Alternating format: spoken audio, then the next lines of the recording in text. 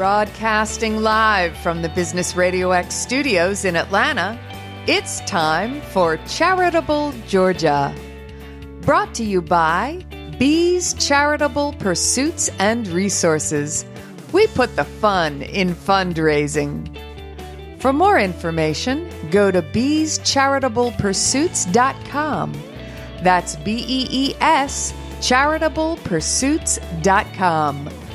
Now, here's your host, Brian Pruitt.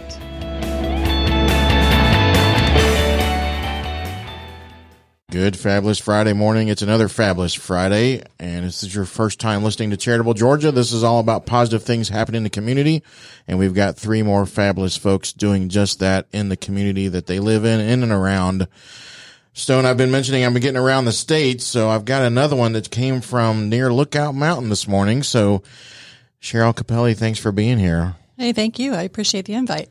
She is with Family Team Mortgage. Correct? Did I say that right? Nope, that's the Family Mortgage Team. Family Mortgage Team. We're close. It's all good. Yeah, you can find us. My dyslexics talking came out that way. So anyway, you shared with me yesterday. You and I sat down and talked. You shared a little bit of your story and why you're passionate of how you got into. But you have a kind of a cool background. You started in the restaurant business and stuff, and then you had a nonprofit, and now you're doing mortgages. So if you don't mind, share your story, and then we'll talk about how the mortgages. Sure. Well, so I'm a near native of Atlanta. I've been here all in the same area since 1973, but I lived here as a kid too, like a little kid too. So I've lived here all but 4 years of my life. I grew up in East Cobb, very familiar with that area. And like you said, I've just made a big move up to Lyerly, Georgia, a little tiny town at the base of Lookout Mountain. But you're right. I was in the restaurant business, and I got there through recovery from a really bad marriage. I was a battered wife. I didn't really know what to do or how to get out of it. Lucky for me, I only lasted about 5 years in that life, where a lot of people live their whole life there. I got very lucky and was able to find the strength and pull myself out of it and get into the restaurant business. And I stayed there for about 12 years, but that's a really tough business.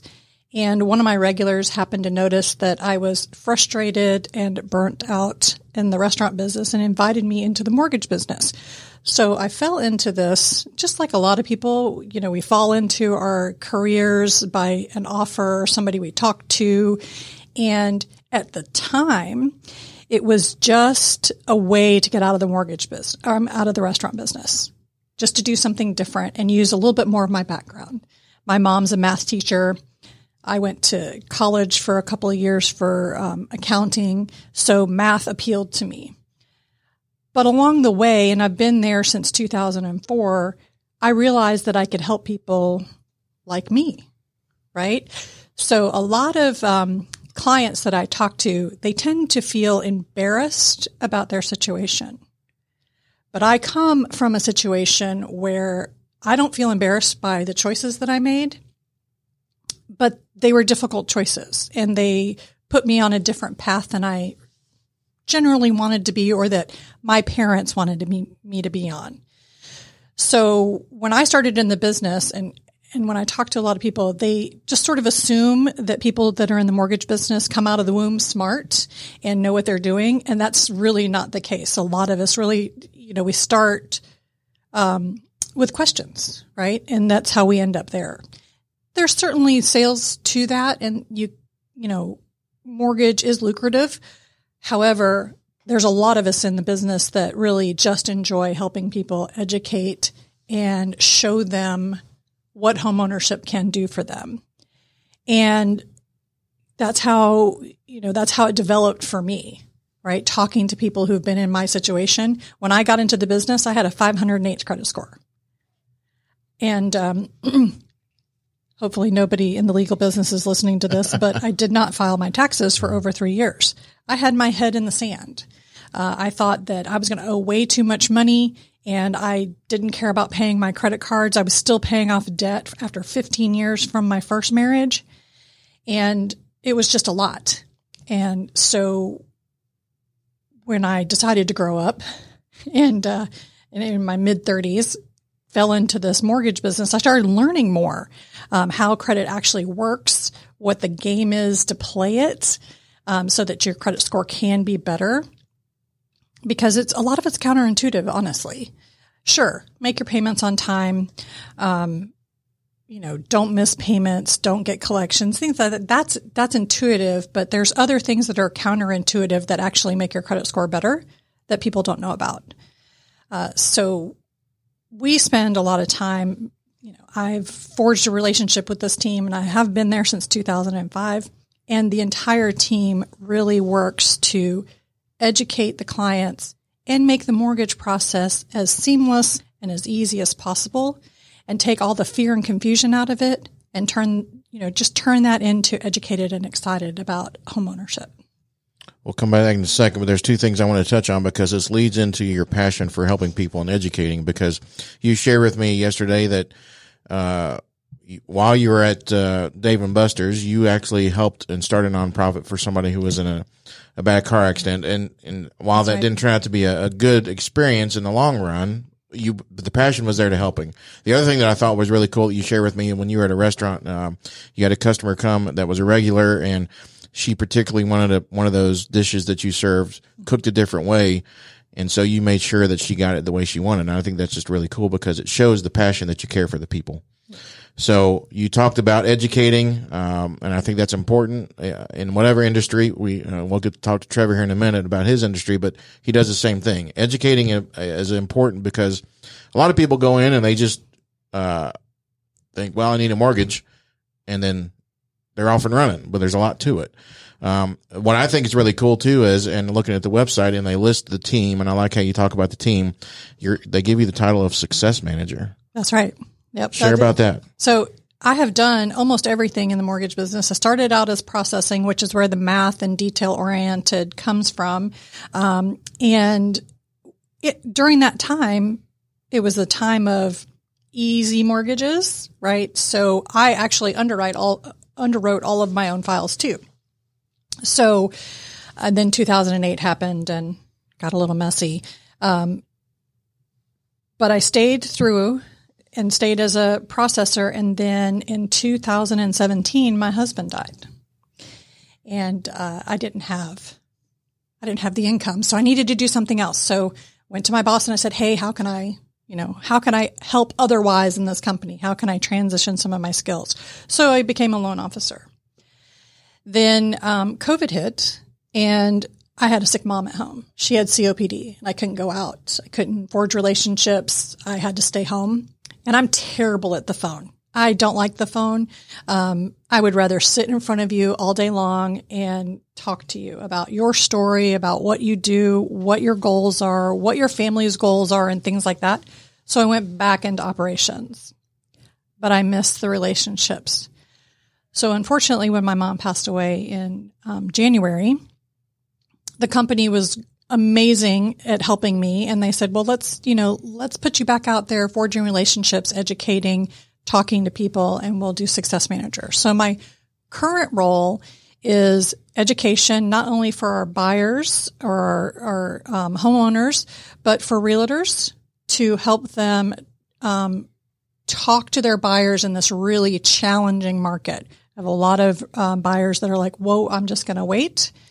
And we need to educate them about what is actually happening in the market and take away the stigma of what's going on. Certainly rates are a lot higher than they have been in, several years. However, it's kind of normal, and people just don't remember that. So then my other portion of my job is that I am actually helping clients after the close. We don't just go, hey, you got a mortgage. Awesome. Pay your bills. See you later. That's not how we do things. We actually follow up with the clients. We have some systems in place to make them more successful homeowners. There's a lot of things that go along with homeownership that nobody talks to you about. You got to put money aside. What if the roof, what if a tree falls, right? What if your HVAC dies? Do you need a lawnmower? Right? There's all those things. So that's the other part of my job, is making sure that they're really successful homeowners. So, we're talking about the education piece. So if somebody's listening, can you give a little bit, some tips? You talked about the stigma on some things. Can you give a little tips if somebody might be listening about how to even start the process for a mortgage? Sure. So we say it in business all the time that nobody wants a mortgage. You need a mortgage, right? And there's ways to shop for houses online, and you can certainly shop for a mortgage online. However, a conversation is always best, right? Because you can push a button and you can get a mortgage and you can get a pre-approval letter really quickly. However, they most often don't know your background. They might know your credit report number or your credit score, but they don't know your background or your goals. And there are so many different products out there that they're just not appropriate for everybody. And it's not a one size fits all. So I always say the first step is just make a phone call to a mortgage lender. And somebody like me, we're the worst people to talk to at parties because, you go to a party and you don't know somebody. And what's the first question you ask them? You ask them, hey, what do you do? And I say, well, I'm in mortgages, and people walk away. Nobody wants to talk about that. So it's intimidating, but most of us are here and we want to talk about it all day long. So the first step is a conversation, and conversations don't cost you anything but time. So, is it appropriate to start looking for a mortgage if you're looking to buy a house when you're ready to buy a house, or should you start any sooner? Oh, you definitely want to start sooner.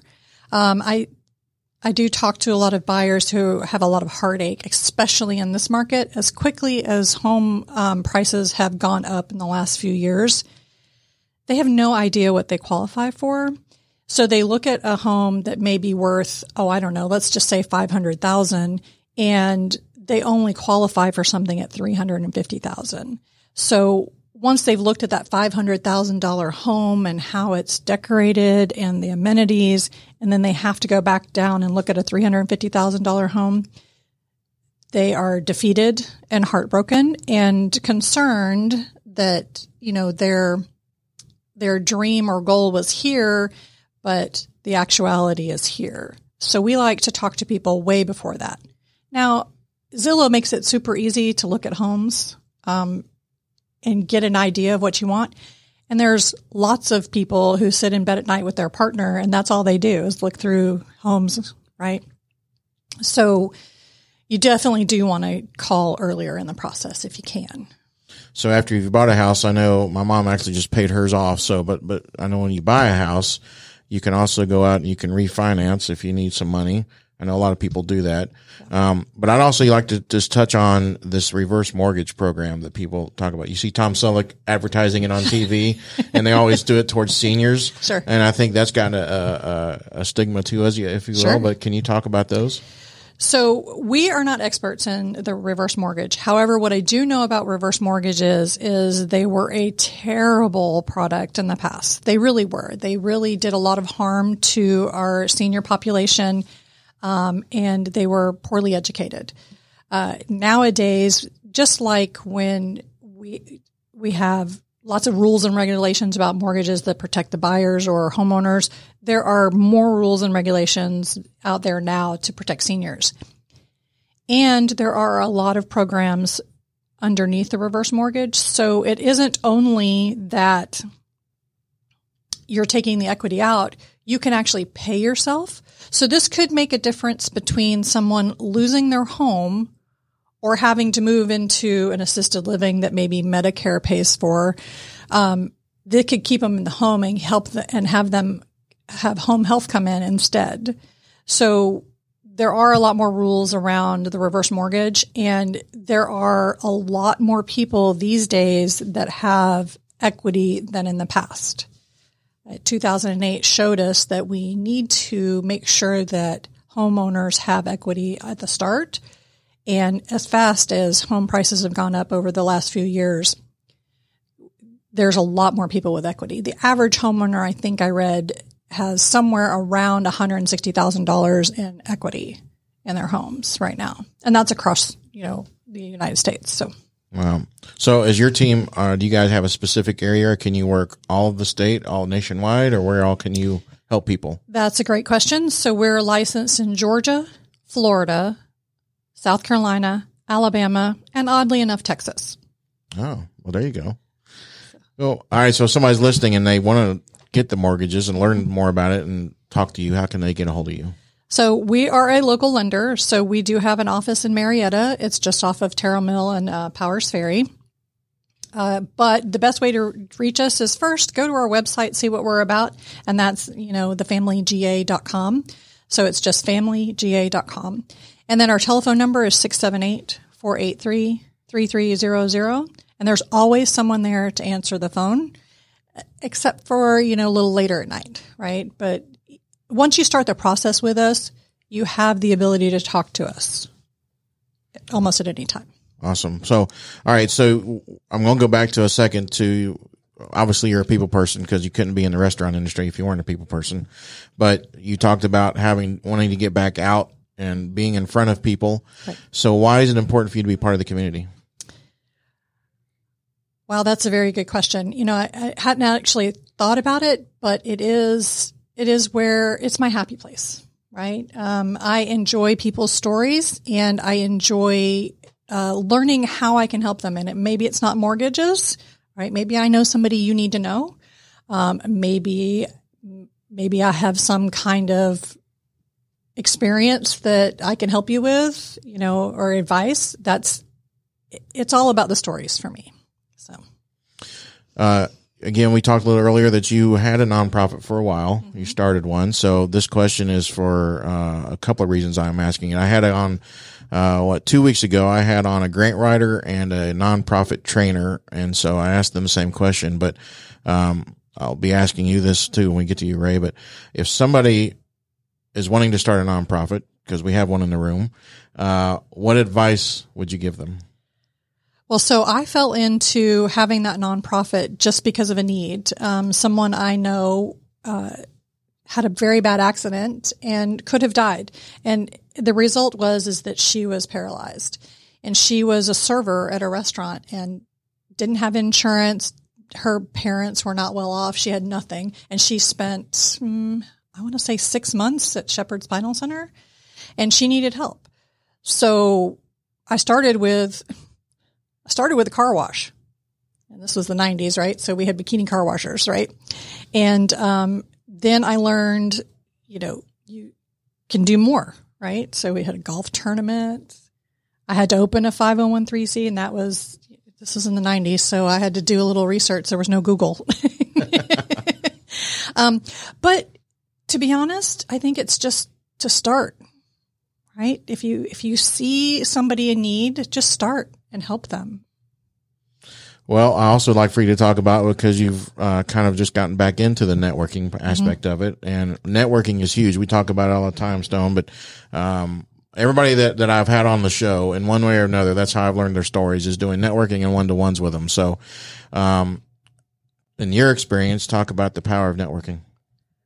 Well, the power of networking. So that's actually where all my business comes from. Right. I do a little social media, but I don't really think that business comes from social media. Certainly videos are cute, and the things that I post on social media get traction, and it's for information, and I can spread to a wider reach.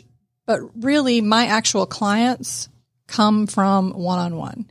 I mentioned this at our networking group the other day that I worked with a client that I've been working with her for 5 years, and she finally purchased a house. So the business came from our personal one-on-one, but the touch points came from social media or phone calls or emails. So it's the power of networking gets our message out on a more personal level, I think. And that's important to share too, that just because you're networking doesn't mean you're going to get a business immediately. No. It takes time to build those relationships. So, as you can see, as she said, 5 years down the road. So it may come next week. It may come 5 years down the road. So, all right, share your website, phone number one more time, just for us.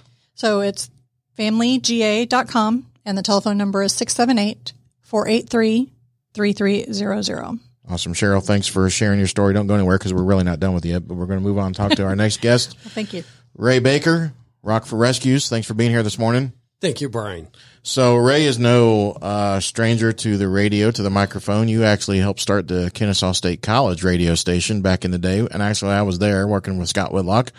And you've done marketing and advertising. You currently also work with the Braves, which I'm sure is exciting for you and everybody else who's a Braves fan. But you also run a great organization. So just give a little bit of your background, then we'll get into Rock for Rescues. Yeah, as far as that, I moved to Atlanta in August of 1988, and worked with a station in Smyrna.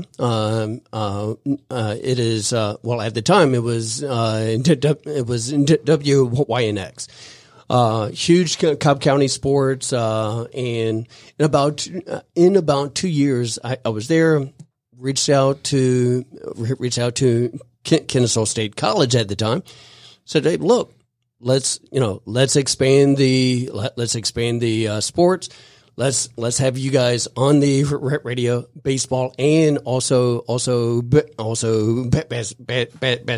And that carried on for several years, and I was in radio off and on for about 10 years. Moved into sports marketing. We did everything, working with March Madness to baseball to golf tournaments. Everything like for instance the Lake Tahoe event that has Michael Jordan and John Smoltz and all of that, and we even ran John Smoltz event back trying to think. Give you an idea. Our MC that night was Jeff Foxworthy, which John Smoltz and Jeff are like brothers. But our entertainment that night was this up and coming artist. She had one song on the radio, comes out. Nobody really knew who she was. She had bright pink hair. It was pink. Nice. And I think the fee for her that night was like $5,000. You can add many zeros to that now. So anyway, so with that, so I've always, started getting into events. I would have friends call me. They had hired this event company or that one, and all of a sudden I would get a call on a Saturday afternoon. Ray, it's like, we need help. It would be like you calling me, Brian, and says, "Right, we have this event. They're dropping the ball. I need an extra hand or whatever." So I started to do that. And one of the things I always wanted to do was do something music oriented. I knew I could not compete with Music Midtown, Shaky Knees, and all of those. And so a cute little idea blossomed like at 2 a.m. in 2 a.m. in the morning, and so that's how the nonprofit came up. But yeah, my background has always been in sports and marketing and branding and all that. So yeah. So talk a little bit about what you're doing with the Braves right now, because it's an exciting time if you're a Braves fan. Yes, it is. They currently have the best record in all of baseball. Tonight is the start back, and so it all depends on the moment of the day. I work on the game day staff. I'm also one of the instructors for their summer youth camps as well. I work with the alumni Sunday mornings, and other times work with with the meet and greet with the CEO Derek Schiller. And so with that, and then, concerts, pretty much any event that's going on at Truist Park, I'm generally there. Off season, during the season as well. But yeah, one of the great things as far as working there, I work all of the concerts, so I get paid to watch the concerts, generally on the floor at that. Nice. So yeah. Nice. Well, other than the passion for sports and marketing and all that, you have a passion for pets. That's where Rock for Rescues comes in. So share about Rock for Rescues. Yeah, as I said, the idea came to me it was like 2 a.m. At the time, I had he was a 13-year-old chocolate lab. He was the mascot, if you would, wanted to find out, like I said, I wanted to do something music oriented, but I knew I needed some type of hook. Woke up, everybody loves music. Everybody loves their pets. Let's combine the two. So the next day, I reached out to two friends that they're both in bands. They at the time they did not know each other at all. Sent them a message through Facebook and said, "Hey, here's my crazy idea. What do you think?" Within moments of each other, they messaged back verbatim the exact same thing. It's only a good idea if our band can perform. and so our very first concert, the very first Rock for Rescues music festival was 2018. This cute little idea in Milton. We had 5,000 people show up. Atlanta Magazine got involved. 97 The River got involved. All of this it just mushroomed. And I had a great team with me. 2019, City of Milton said, let's close down the state road. Let's make it a street festival. And we had over 11,000 people show up. In 2020, we were actually going to have it right here in Woodstock. We were expecting probably the largest crowd at the time that the amphitheater has ever had. Obviously, COVID shut everything down. We're back building up, and so we do music events throughout the state. We put some of them ourselves, coordinate everything. Everywhere from the battery. Each October, we have it'll be this year will be our 5th annual Hoots and Howls event. It's always the last Sunday of October. People come out in their costumes, their pets' costumes. We roll out the orange carpet, do a costume contest, live music. Always, all of our events always have live music, and so with that, and it also involves various companies, the communities as well, and that's where we grow. Is what we do. We raise awareness. We give that platform. We give that microphone to local animal rescue groups that are in need. We have through the years, we do our research. There are so many fabulous ones that they get grants. They don't need our help, because of the work that they do and the monies they have coming in. The ones we work with, those are the ones that are in need. All of our sponsorship, all of our partnerships, all of our donations, things along those lines, help us put on these events, these music events, these concerts, and all.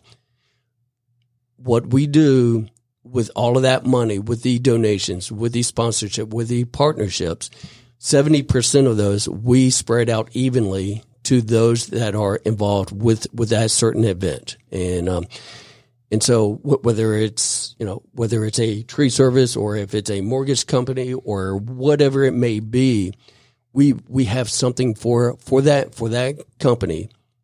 And I say this in the most sincere form. How many times, because every company has to, they have to market themselves. They have to advertise themselves. They want to get involved with the community in some way. How many times can you say, when I put together a marketing plan, that it actually impacts lives, it changes lives, it saves lives? And any company, any community that's involved with a Rock for Rescues, that's what that money does. It actually impacts everything from from shots to saving lives to food to bedding, everything that goes involved with saving lives. And it's not just dogs and cats. We work with those that, that are involved with horses, therapy riding. And also there's one that we also, work with that takes care of all of the wildlife in the state of Georgia. If an owl or a turtle, whatever, is injured, they will nurse that animal back to health. If they can, they will release it back into the wild. But if they can't, they become ambassador animals for churches and civic groups and things along those lines. That's awesome, because you talked about how you're helping multiple organizations, and that's kind of like you and I are very similar in the fact that when I set up Bees Charitable Pursuits, I'm doing a monthly trivia show helping 11 or 12 different nonprofits. And you're doing the same thing with the animals. You're just helping other, the smaller ones or the ones in desperate need of the help. I need to talk to you when we're off air about my show my event coming up in 2 weeks. It has a lot of professional athletes, so I need help getting people there. So absolutely. It's a Q&A with those guys. So a lot of people want to listen to those guys. We'll talk about that. But, all right. So the way you and I reconnected, because like I said, I was there at KSC at the time, when you started the station, but we reconnected because of one of the bands you guys work with, the Vibe, and Jeff and those guys set me up with you again. And so you talked about community. Why is it important for you to be part of the community other than to help the animals? It is it's what it comes down to is the vibe. I'll use that word, that energy, that everybody, enjoys helping someone else. Everybody likes to connect with someone else. And that's where I just thrive. And, with that, I get that momentum. I get that energy from, as far as working with someone, whether it's a city, it's a company, a group, or whatever it is. That's my wheelhouse. That's your passion too, right? You love it, yeah. Right? So, all right. So we'll talk us through this a little bit. So if you're a business or even an individual, you talked about putting a marketing plan for them and including them in that marketing plan. But how can a business help Rockford Rescues? How can individuals get involved and help with Rockford Rescues? Well, with that, obviously reach out to us. And, what we do is, each business we will absolutely customize to fit that business. If it's a tree service or if it's a mortgage company, they may spend the same amount of money, but based on their business, what we'll do, we'll customize to fit that business. It's everything from being on site. It can be social media spotlights. It can be videos. It can be print advertising. It can be radio. It all depends on what is most important for that business. And with that, so it's not so any donations we get obviously helps. It not only helps us, but it also helps the 4 to 5 to 6 that we have partnered with. How about individuals? Do you have opportunity for people to volunteer? Absolutely. Every event we have, especially the two, we have two coming up.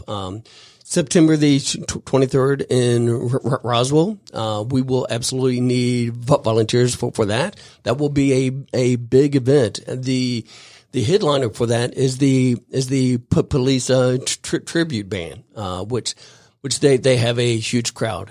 Also at the Battery, in October, we will need absolutely people to help, load in, load out. Also, we're working with lining up those with the costume contests and things along those lines. But yeah, all of the different events. And for 2024, we will need a lot of volunteers.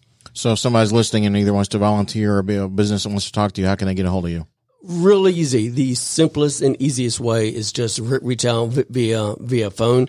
And my phone number is 404-512-6083. Text, call, whichever way.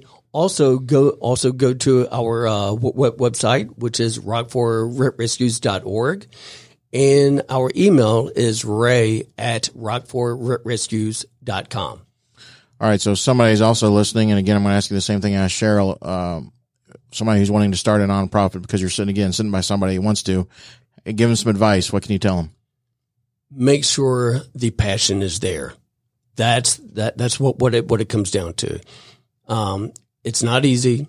There's a lot of things, a lot of hoops you have to go through, but make sure it is a passion. Awesome. Well, Ray, thank you for sharing. We're going to move over to Trevor here now. Trevor Cochran, TreeJobs.com. Welcome. Hey, how are you guys? Great. So obviously it's in the name. You're a tree service, but you and I talked. You have a passion for a nonprofit. We'll get into that for a second, but share your story. Share about why you're doing the trees, and then that leads into your passion. Yeah. So I was pretty much born and raised into the industry, and just ever since I was young, I can remember telling my father, "Hey, I'm going to be a part of this. I'm going to be a part of this." I got a significant amount of pushback. I think for the first 2, 3, 4, it wasn't that long. Probably within a year frame, I went and actually worked with kind of direct competition. Long story short, my father calls me up. He's like, "Hey, I got a position. If you're interested, why don't you come over and start a career with us versus, go on the other route." So early on, I was probably 19 years old. I got handed the position to kind of invest into some equipment, some trucks and stuff like that. And just went out and started cutting every tree that I was supposed to cut or trim or treat or anything like that. But so ever since then, I love it. It's all I kind of eat, sleep, breathe it. I feel I really enjoy it. But ultimately, I've moved more towards the sales and advising position, and that's kind of given me a really good opportunity to go back on these projects and jobs and really evaluate what the person's goal is in their yard and figure out what they want and figure out the best tailored plan to get their project done. And then also, like we've talked earlier, a lot of it is informing people and educating them on what's good, what's bad. And I'm really grateful to be in the position now to where I can kind of sit back and really help people make those decisions versus, hey, let's go in your yard and cut every single beautiful oak tree you have. So it's something that I I find it really cool to be able to save the trees and again, build a really good client list and relationships with people. Well, a testament to you is the fact that my mother had a need, and it had really nothing to do with trees, but you were willing to come out, look out, and give some examples and also give us some referrals for those, and she wound up hiring the young man you sent. So, but we appreciate that. So that's just another part of you wanting to help people. So, all right. So are you an arborist? Yeah, I am. I'm not certified yet, but I will be shortly. Sometimes I like to tell clients I know a little bit more than the certified arborist. I feel that way, but to each is their own. But, yeah, I am an arborist. I can totally evaluate a tree, give you a tree risk assessment, and just, again, go about the game plan of what the best thing to do is per tree. I guess I look at every tree a little bit differently, but there's certainly a lot of them that, again, if we can save, let's save them and give them, as much life as they can. And there's also really important trees in people's yards that, maybe it meant something like a family, it could have been a family memory. It could be something that was planted when someone passed. There's all types of things in people's yards that they're extremely sentimental to. And it's cool to be able to go and look at one of those trees that's been in the family yard for 50 years and say, hey, let's do a 10-year plan. Let's do pruning. Let's do treating. Let's do some fertilization. Let's try to hit all these things that this tree's missed for the past 50 years. so that we can then give it to whoever is next living in this house that's hopefully a family member. So somebody who's listening may not know what an arborist is. Share what that is. So there's a couple different ways that you can look at an arborist, but an arborist is really anyone who is able to look, diagnose, treat, remove, or just do anything that involves the health of the tree. And it also goes to the extent of, removing a dead or dangerous or hazardous or even nuisance tree that's on your property or, is causing a problem. And the difference between being certified and non-certified? Certified would be through the International Society of Arboriculture, and it's really just a big test booklet of all the things that you really need to know to properly diagnose and treat a tree when they're getting to the end of their life or even sick or just having issues. Again, it's a really important thing to be certified in. The science and everything, you learn a lot and you're able to kind of relay a lot of that to who you're working with. That goes as far as, you can use those skills to help a city plan where trees go. It's just, if you look outside, there's trees everywhere, and it really helps you just navigate what to and what not to do with a tree. I'm always amazed at watching you guys work. My nephew-in-law is he works for a tree company down in Florida. Mm-hmm. When my mom had a job done, it was amazing to see those trees come down and not anywhere near the house. Mm-hmm. How do you guys, can you walk us through something like that, a tree for a house that you're bringing down? Yeah. First things first, I think, is safety. That's the priority. I mean, there's plenty of situations that I've seen a tree and it was big and nasty and gross, and unfortunately I've had to walk away from. We always had a solution. We found a way to do it. Maybe we brought a lift in, like a manned lift or a bucket truck crane, anything like that. So, first and foremost, making sure the tree is even safely doable, with what you have. But, essentially typically what you would do is you would send someone up like a climber, and they will go out and they will bring a rope and a chainsaw, and they'll have hopefully a big crew, 8-10 guys below them it's like an orchestra. They all work together so smooth, so fluently, and they will just start to disassemble this tree one branch at a time and just rope everything down and just carefully place everything. Once stuff gets on the ground, that crew is like ants. They just cut and move and stack and get everything out to the curb or to the grapple truck or chipper or whatever it may be that you're using. But it's an orchestra, and the thing about it is every job is different, and you'll see some of the most amazing things in some of those big, large oak removals that you'll be awed. I mean, there's times when we're out working in neighborhoods and there's 20 people out standing in front of the yard watching it. So just out of amazement of how fluent a group can be. So, and talking about safety, don't go to their chipper. Yeah.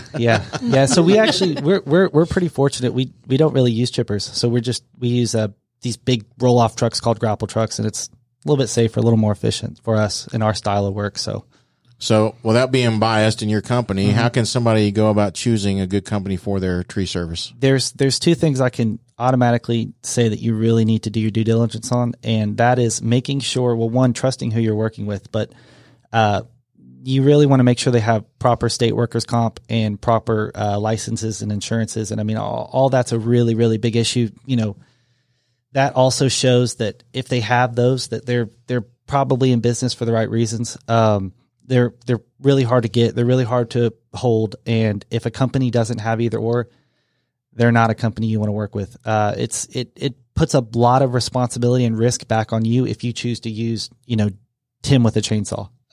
Someone gets hurt on your property, you're now liable for whatever happened. So is there any, I guess, advantage, disadvantage for, I guess there are some tree companies that's a one-man show. Mm-hmm. Are those good, bad? Yeah. I have tons of friends like that, and they're great guys. And again, most of my friends that do something like that, and they're contractors essentially, but most of the things that you see that really advances them and puts them a step above all the other guys is, again, the insurances, the workers' comps, the licenses and insurances and all that. So again, that, in my opinion, that's the most important thing. And then safety. You just want to make sure who you're working with, you can kind of read them and understand that I think that they're going to make a good decision when it comes to what to be done. That's the important part, I really think. So right. I've seen so much happen, and it's important to double check those. Right. So I'm curious what your thoughts are, especially like in Emerson right now. They're clearing out all those trees on 41 on the hillside. Yeah. I'm just, what does that do to, in essence, the environment, one, but also what does it, first of all, it looks bad. Right. It does. Yeah. That's a good question. And that's something that a lot of people don't look at. So there's a lot of, I have a really good acquaintance that's in, Houston, Texas, and the main business that he is in is he essentially advises for whether it be like a new Target shopping center or a government complex or apartment buildings. He'll go out and he'll evaluate and say, hey, you have X amount of specimen live oaks on your property. We need to make sure that, 20%, 80%, whatever it may be for this property stays. It's the big part of that I think we're going to start to see across the industry is cities, municipalities. They're going to start requiring people to hire some type of arborist that's on staff, that's on some of these large projects, to look over and to make sure that not everything is just getting clear cut. One of the worst things, in my opinion, is beautiful new neighborhoods that you drive through that there's not a single tree. I think we'll start to see a lot more of those entities requiring a green zone. So that's, if I had my way about it and I could have some influence, I would definitely try to say Cobb County, all these counties that we're in, they need to, in my opinion, probably implement some type of regulation that requires that green space. Like you said, it's clear cut and nothing's exciting about it. These trees, I always say, once you cut them, you can't put them back. And if you could, that's the business I would be in. So, it's a shame. It's a shame to see some of these trees cut. So, yeah. So, a couple other questions on this tree aspect, then we'll get into what you're passionate about. So, I'm curious, can you talk somebody, for instance, my mother has a fence around her backyard and that's where the trees came down. Do you guys, when you come in and see something like that, are you able to take the fence down and put it back up? Yeah. We'll take the fence down, put it back up. We'll do everything. Really the best way to do it is the most efficient way, and that typically is the safest way. Sometimes we'll take a fence down to actually drop a tree versus sending a climber up in it and spending 2 or 3 hours dismantling it. Sometimes there's a good drop zone that will just also save you money, but also save us time, which, in essence, that makes everyone's job a little bit safer. So yeah, there's so many situations that we get in where we have trees that are just up over power lines between 6 houses in downtown Atlanta that, there's 10 fences, 6 houses, 2 roads, power lines, service lines. So it's, you get very creative. And again, every situation is different. And that's one of the really cool things about this business is you really, really learn. You'll see something new every day that once you see it, you're like, that was real sharp. That was a real smart way to do that. So I constantly get asked by clients, so how are you going to do this tree? And every time my answer is, well, I'm not the one with the chainsaw, but I can tell you however they're going to do it. It's going to be the way that it's going to be the right way. You got to imagine someone up in a tree with a chainsaw and 110 feet up in the air. They're having to make different decisions than we are on the ground watching. So it's a very, very interesting every day is a change business. So 3 more questions, but the first one is kind of a 2-parter. So one is, how often should you have trees trimmed? Mm-hmm. And then what's the second part of that is, how can you tell when something is wrong with the tree and you need to call somebody like yourself to come take care of it? Yeah. One of the easiest ways you can do that is try to find an arborist or an advisor or someone that's in your area that can locally come out and assess your tree. It is hard to kind of look at a company and decide, hey, are they going to just come out and try to sell me on a removal? But there's a lot of really, really great guys in this industry, and they're more than willing to come out and spend some time with you and kind of explain to you what your trees are, what the health of them is, and what you should and shouldn't be doing with them. Back to the trimming and pruning and all that. I have clients that have trees that are just 100, 200-year oak trees, and they don't want to prune. Maybe they just want to do the dead wood. And then I have clients who want to see me every 2 years or every year to just do a maintenance prune. So it's really your style. Some people really like that earthy, overgrown vibe, and others like the really clean cut, just upkept trees. So it's also to your tree. It's what personality your tree has, from a live oak to a hickory to a red oak. They all have a little bit, and everyone grows different. So really every tree just needs to be evaluated and assessed, and that's why it's really important to work with someone that's going to really take a liking to your tree and really try to save it if that's your goal. Awesome. The other one's just a curiosity question for me, because I've noticed in the cracks of my mom's driveway and sidewalk and all through the yard are these little things, look like little pine trees. Is that what those are? Yeah, little 6 inches or less than a foot usually. Yeah, they're little pine spurts, usually in flower beds and such. And that's just coming off of any pine tree that's close. But yeah, that's what those are. And you probably need to remove those, right? You should, yeah. I'd get them before you need a chainsaw for them. You know, So they uproot your house. Yeah. It'll save you a little bit of money in the long run. So, yeah, it's a lot cheaper for you to do them versus hiring a professional company. Are there other trees that do that, or is it just the pine trees? No, it's all of them. Yeah. So they'll all. I mean, so there's fruit bearing and all types of trees like that. You can have birds that transfer their seeds and such. So it's but typically I can personally kind of look at a tree. And I can see, oh, that's the mom tree, that's the son, that's the daughter. Wow. I can kind of look at them, and I like to think that way. So you got videos on that? You should put videos on that. That would be cool, wouldn't it? Yeah. So once I start ramping up the social media, that's something that's a good thought. I'll definitely keep a note on it. Awesome. All right. Well, you shared with me what you and your dad are talking about wanting to do. Yeah. Because you guys also travel the country when there are natural disasters and help clean up. And I'm sure people do that just because they think there's more money involved, but you guys have a passion for helping others. We do, And you want to do something where you want to help provide water for those folks. Talk us through that. Yeah. So one of the things one of the big things that I've grown up doing and seeing is my father essentially responding to any type of natural disaster that was pretty big. That goes from hurricanes, tornadoes, floods, derechos, anything like that causes a lot of vegetation damage. We've traveled from Katrina to some of the recent hurricanes that have hit Florida to North Carolina. And in a time like that, people don't know what they really get a hard reality slap of what it's like to have weeks and weeks without water, what it's like to not have power for a month or two. And then what it's like for the first essentially 1 to 2 weeks, chaos, mayhem, no cell phones. So one of the big things that we've really like to make a big change in is having the ability to, which we were lucky enough to do this last year in Sanibel Island, Florida, but having the ability to go into a spot or a town that's been so devastated and kind of bring back some of those creature comforts that have been stripped from you. You don't know how hard it is without water until the water at your house is cut off for 3 weeks and there's no option. Even if your water box and everything's fine, you're still not getting water. So one of the things that we'd like to do is figure out how to implement just a way to come in and bring some of those comforts back, whether it's large wash stations, whether it's shower stations, even to the little things of water bottles, hot dogs, just anything like that can just for the first week or 2 or 3 or however long it takes, get you a little bit more comfortable and just kind of help you make good decisions when you're in a situation like that. And it's chaos and it's mayhem and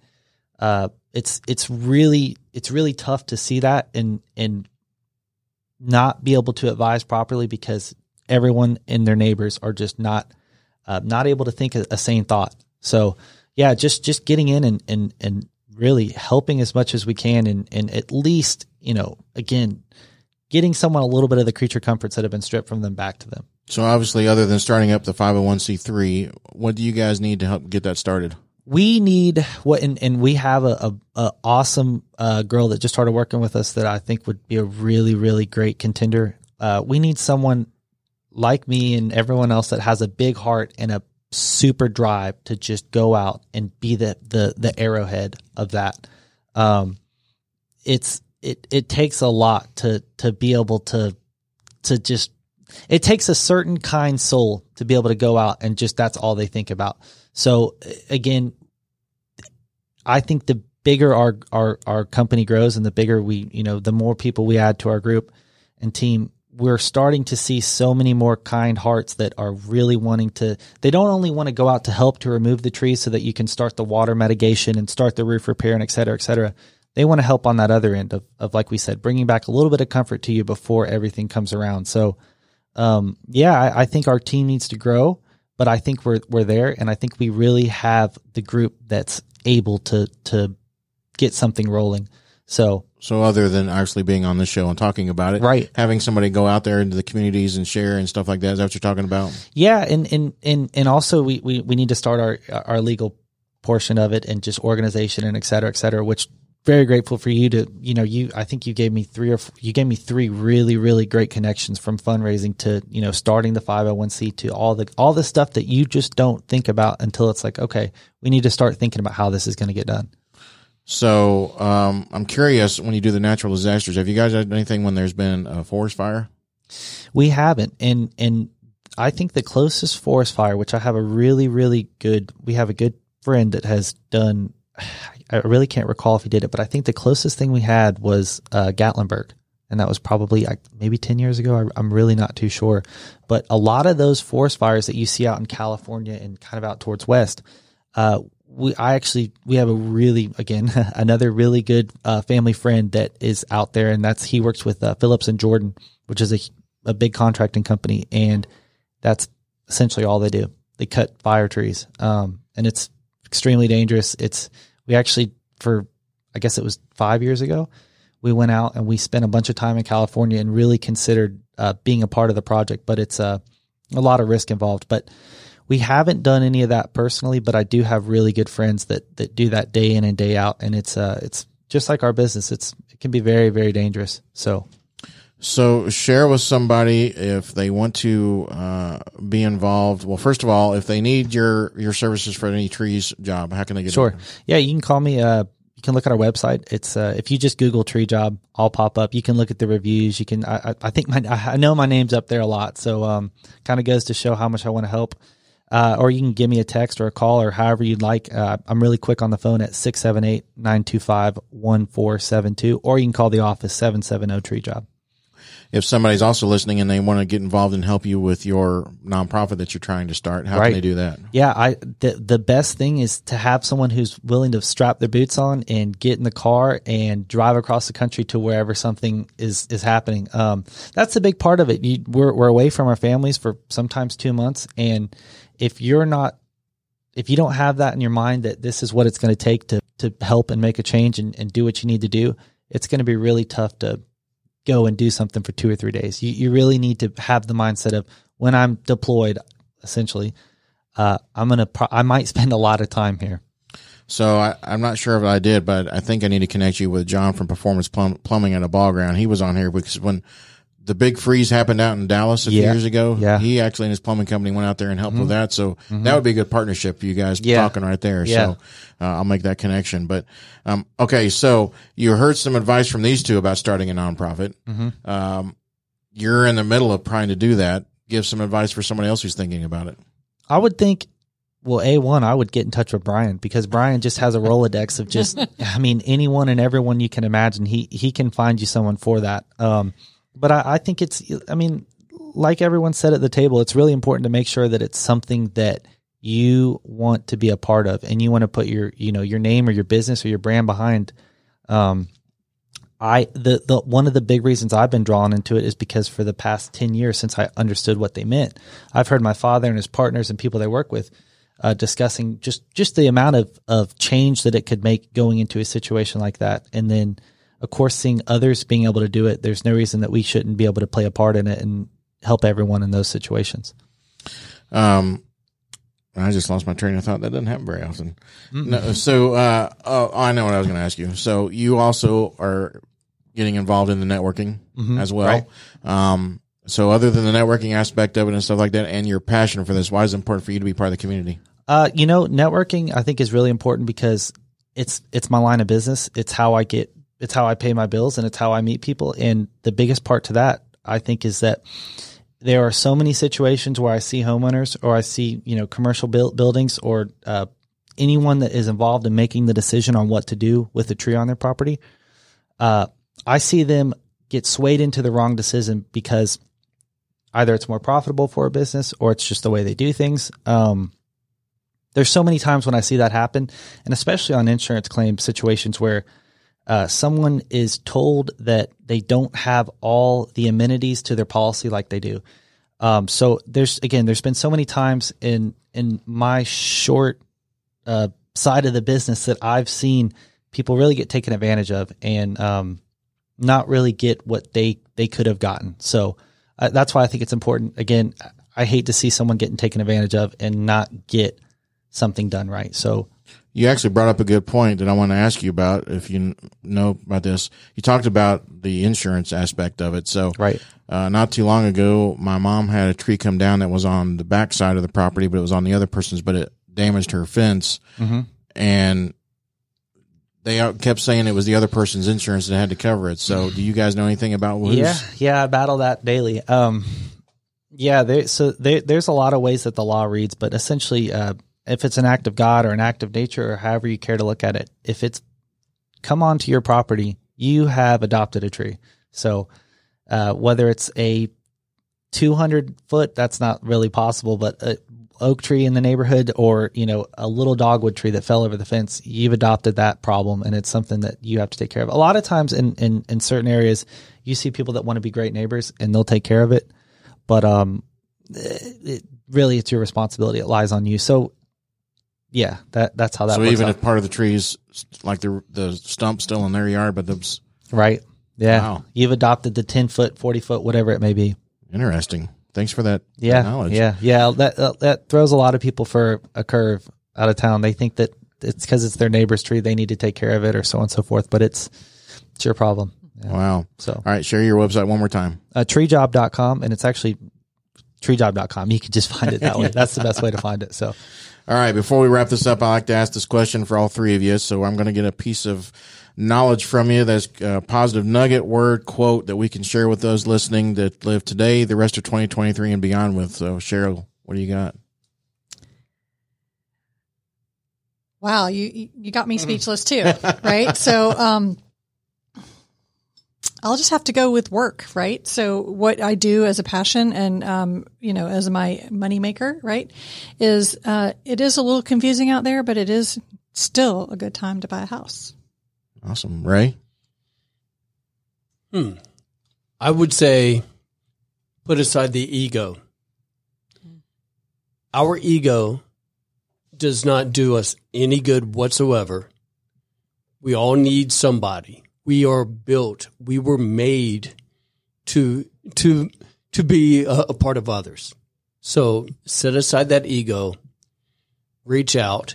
Somebody will absolutely grab that hand, grab that shoulder. They'll be right there with you. Wow. Great. Awesome. Mm-hmm. Trevor, what you got? I think it's one thing that I've learned is it's really important to consider everyone and who you're around, and to remember that not every day is going to be a good day, and no matter who you're around, someone might be having one of those days that aren't good. Mm-hmm. And it's really important to remember that we're all human and we're all going through things, and treat others nicely because you don't know what they're doing or what's going on. And it will pay you back. Doing others right and doing what you believe in will always come back to treat you how you thought it would. Awesome. Well, again, I also like to say the simple thank you is a lost art these days. So, Cheryl, thank you for not only coming on the show, but what you do in education your folks with the mortgages. Ray, thank you for what you're doing for those pets. And Trevor, thank you for the education and trying to help others with their tree problems. So, thank you. Everybody out there listening, let's be positive, let's be charitable.